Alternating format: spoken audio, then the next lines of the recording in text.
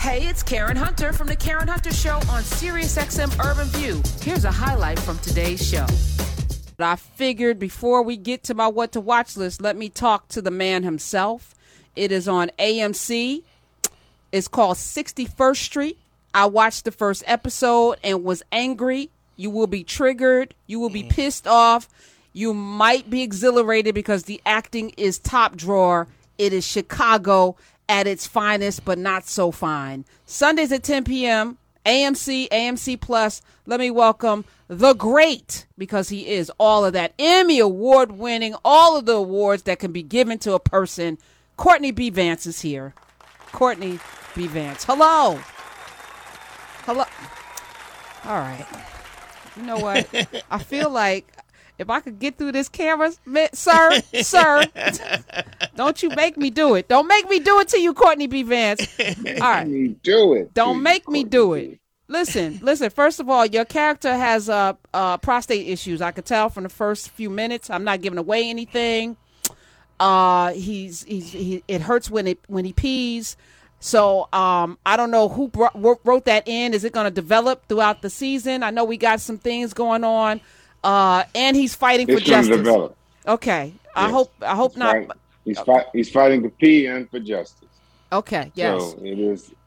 And we deal with a young man who's got autism. My son has. Mm-hmm. He's on the spectrum. So we're dealing with stuff. And, from the first episode, I was like, y'all gonna throw the kitchen sink at us?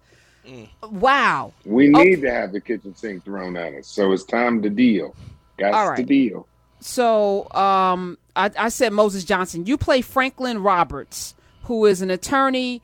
We see him first time we see he's in court fighting for some. I mean, it was just such a reasonable case you were making with the judge, but the judge didn't like, I think that you were uppity or that you challenged his humanity. And so he did the opposite, which I was like, is this how it really works? Did you study this before you took this role? I didn't study to that degree because it was all on the page. But Mr. David Shanks, who was the boots on the ground showrunner, who's from Chicago, was a police officer for 7 years, African American gentleman. So he let us know, as did Peter Moffat, the creator of the show, that 26 and Cal, the courthouse, the people are lined up, beige and brown and black, around the corner, down the block, around the corner, wrapping around the building to come in. It's an overworked system that doesn't work. And people are shepherded in, and they encourage you to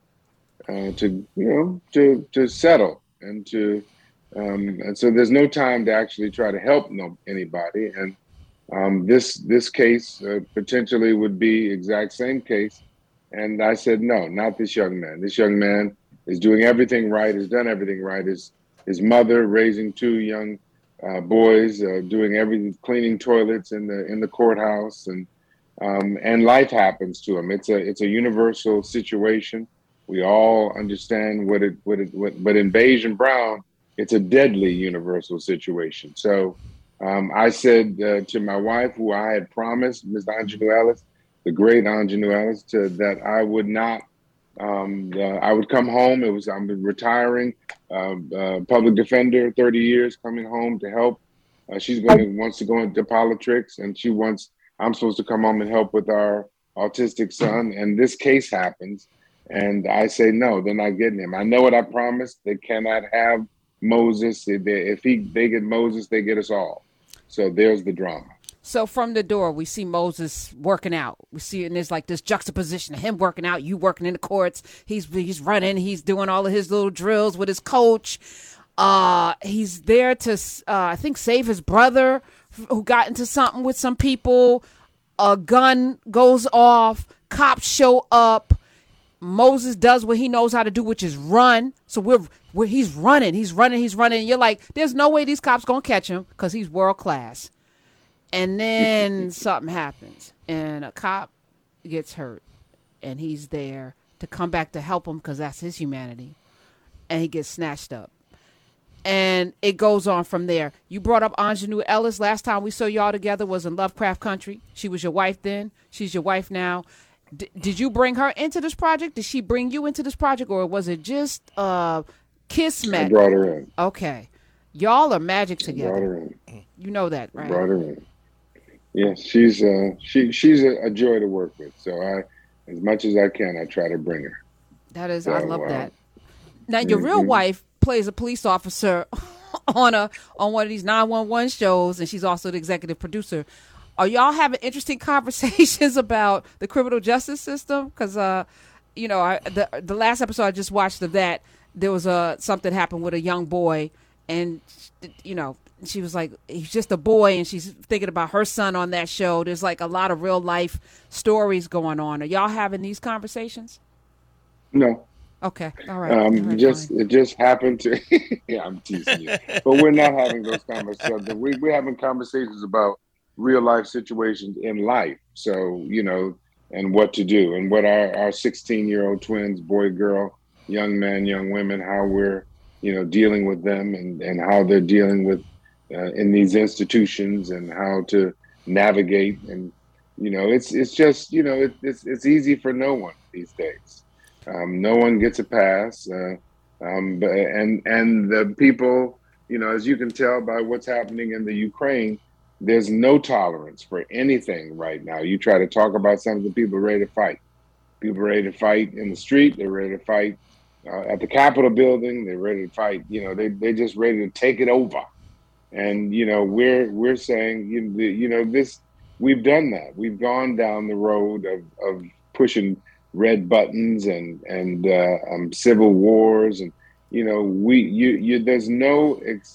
there's no getting around it. You gotta sit. We need each other. There ain't no way for us to go. There ain't nowhere for you to go. We gotta figure it out here and now, and we gotta talk about what these police are doing, and try to begin to retrain them so that they don't empty clips in us. Sometimes you got to use your weapon, but there is no, George Floyd showed us that something is off at that training, where they feel that they can kneel like on a deer or some animal, and be able to claim fearing for one's life. Come on now. Stop that mess. We don't have to go back to George Floyd. We can go to your neck of the woods in Michigan, Grand Rapids. Police officer rode the back of a black man and then put his gun point blank in the back of his head and pulled the trigger a couple of times and blew him away. And unarmed, traffic stop. We don't have to go back to George Floyd. I don't think it's training, Courtney B. Vance. I think it is baked into the DNA of policing and the foundation of policing. That is, its foundational edict is to police black bodies. That is what it was. Whatever it is, how much is it what is it gonna cost us to realize that it's got to shift? We're talking about human beings now. I'm not talking about animals, but that's the way they see us as animals, which is why you can do that with a black man or a black woman, but with a white person, you talk and have conversations. So it's DNA, it's training, it's all of it. All of it needs to shift. So whatever it is, it needs to shift. It's interesting when you talk about kneeling on a deer, because I don't even think they would do that to a deer or a dog, and so I almost feel like it's a hunter's move. Yeah, it's a hunter's move. That's what they do to animals when they're not dead yet. They put their knee on their neck and they just suffocate them. Yeah. So it's a move, and a move that was made on camera for all the world to see. So, but there's this is a situation that we find ourselves in, and with our show, it's just an opportunity, I feel, for us all to begin to have dialogue about all these things that we're talking about now, and not put our heads in the sand, because that's what we do in this country. We put our heads in the sand and pretend like there's no problem. But with a one white person, a young girl, a boy, or man or woman is killed, and all of a sudden it's an Amber Alert. So we're so the whole Black Lives Matter was spun, because the Black Lives Matter movement was simply to say, this kind of situation, our lives matter. And they were able to spin it and say blue lives matter and white lives matter and beige lives matter. We understand that. Yeah. We understand all lives do matter. If that's the case, then there wouldn't be a bullet put in the back of a young man's head 2 times, double tap, for who is unarmed. That says something, that a Black lives doesn't matter. So we have to talk about it. We can't continue to do it, because at a certain point there will be a place of no return. Facts. We're talking with Courtney B. Vance, at Courtney B. Vance on the Twitters as well. 61st Street on AMC, Sundays at 10 p.m. Kicked off a couple of weeks ago, the 10th. Am I reading this right? Did it get picked up for 2 seasons? Is it already, like, you don't have to wait for the... No, we shot 2 seasons. We shot 16 episodes. We're going to show the first 8 for the first season and the second 8 for the second season. Now, is it a limited series? Is it like Your Honor or some of the other shows that we're seeing out there in the genre? Is it limited? Yeah, because, Your Honor was for a season and then it was picked up. So we have a 2-season order, and we'll see how the family reacts to it. I'm sure if the family reacts wonderfully, there will be a 3rd season. Okay, so we need to react maybe a 4th season. Wonderfully. Talk a little bit. You have. I was reading about Craig Robinson, Michelle Obama's brother, and having to pull his children out of a school. And you were talking about your 16. No, they were right. They were expelled. They were expelled because Craig Robinson and his wife challenged the racism at the school, and I guess that didn't sit right. As people, you both, Harvard educated, Yale educated, we all want better for our children. So we put them in schools that, will give them a better shot at life. But that arc seems to have a brick wall in this day and age. Or do you not agree with that? No. We all have had run-ins at these institutions of higher learning. And the question is, I'm sure for these schools, is for the number of young people of color there, do they want to change their school around for those folks? And that's the issue. For me, that's the issue. That they're saying, because some of the white parents there believe firmly that we spending this big money to have this kind of environment here. So if they want to come here, they have to fit into the environment that we have. And the battleground, because that's what it is, it's a battle over the direction that the country is to go in. And it's a battleground that has been there. I mean, that's what the civil rights movement was about. And it took MLK and others like him to bring the children and the young people and teach them nonviolent tactics, so that the cameras will be turned on Bull Connor and the dogs and the water hoses, so that the world and the Selma Pettus Bridge to be able to see the violence and to be able to understand what's happening, what the level of vitriol and hatred that is being exhibited about people of color. And that's where we are again. I mean, and it's just human nature, but we're not going to back down. I was going to ask you, should we sacrifice our children, though, put them in these environments where they aren't seen, where they aren't valued,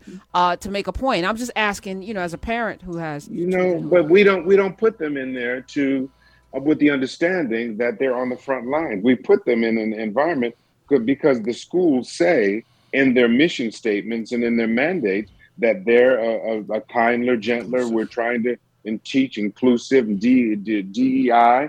But when the rubber meets the road in these institutions, I heard that the young lady who wrote 61st Street, I can't get her name, Nicole, not 61st, who wrote 1619. Oh, Nicole, Hannah Nicole Jones. You know who she is. She was invited for Black History Month and event at one of these institutions of higher learning, secondary school, and they uninvited her because with the discussion saying that she's going to disturb the goings on of Black History Month, and that makes absolutely no sense. she is she would be a reason for discussing Black History Month. But it doesn't matter. They say whatever they want to say but it goes completely counter to what their mandate was in terms of kinder, gentler, DEI kind of situation for the young people. They just don't want to talk about it. But the children will talk about it. The young people are going to talk about it. You can't ban a book. The people can go on Kindle and get that book downloaded to their. You're doing nothing, and the young people when they go to college, you're going to end up with a trans or a Black or a gay or whatever different kind of person as a roommate, and they're not going to be able to deal with it, and you're not going to be able to help them. And maybe you will. Maybe you'll call the president of the university and say, "Get my young person out of there." So it's a battle, and it's going to go on. But it's nothing. It's something that we're used to. It's a battle. It was a battle in 61st Street. That's why I took the call. That's why my character Franklin Roberts said, "Not on my watch," and not getting him if I have to lose everything. And that's what we'll see in the series, how much he's staked on this situation. Go ahead, Karen. Sundays at 10 p.m. AMC. Courtney B. Vance.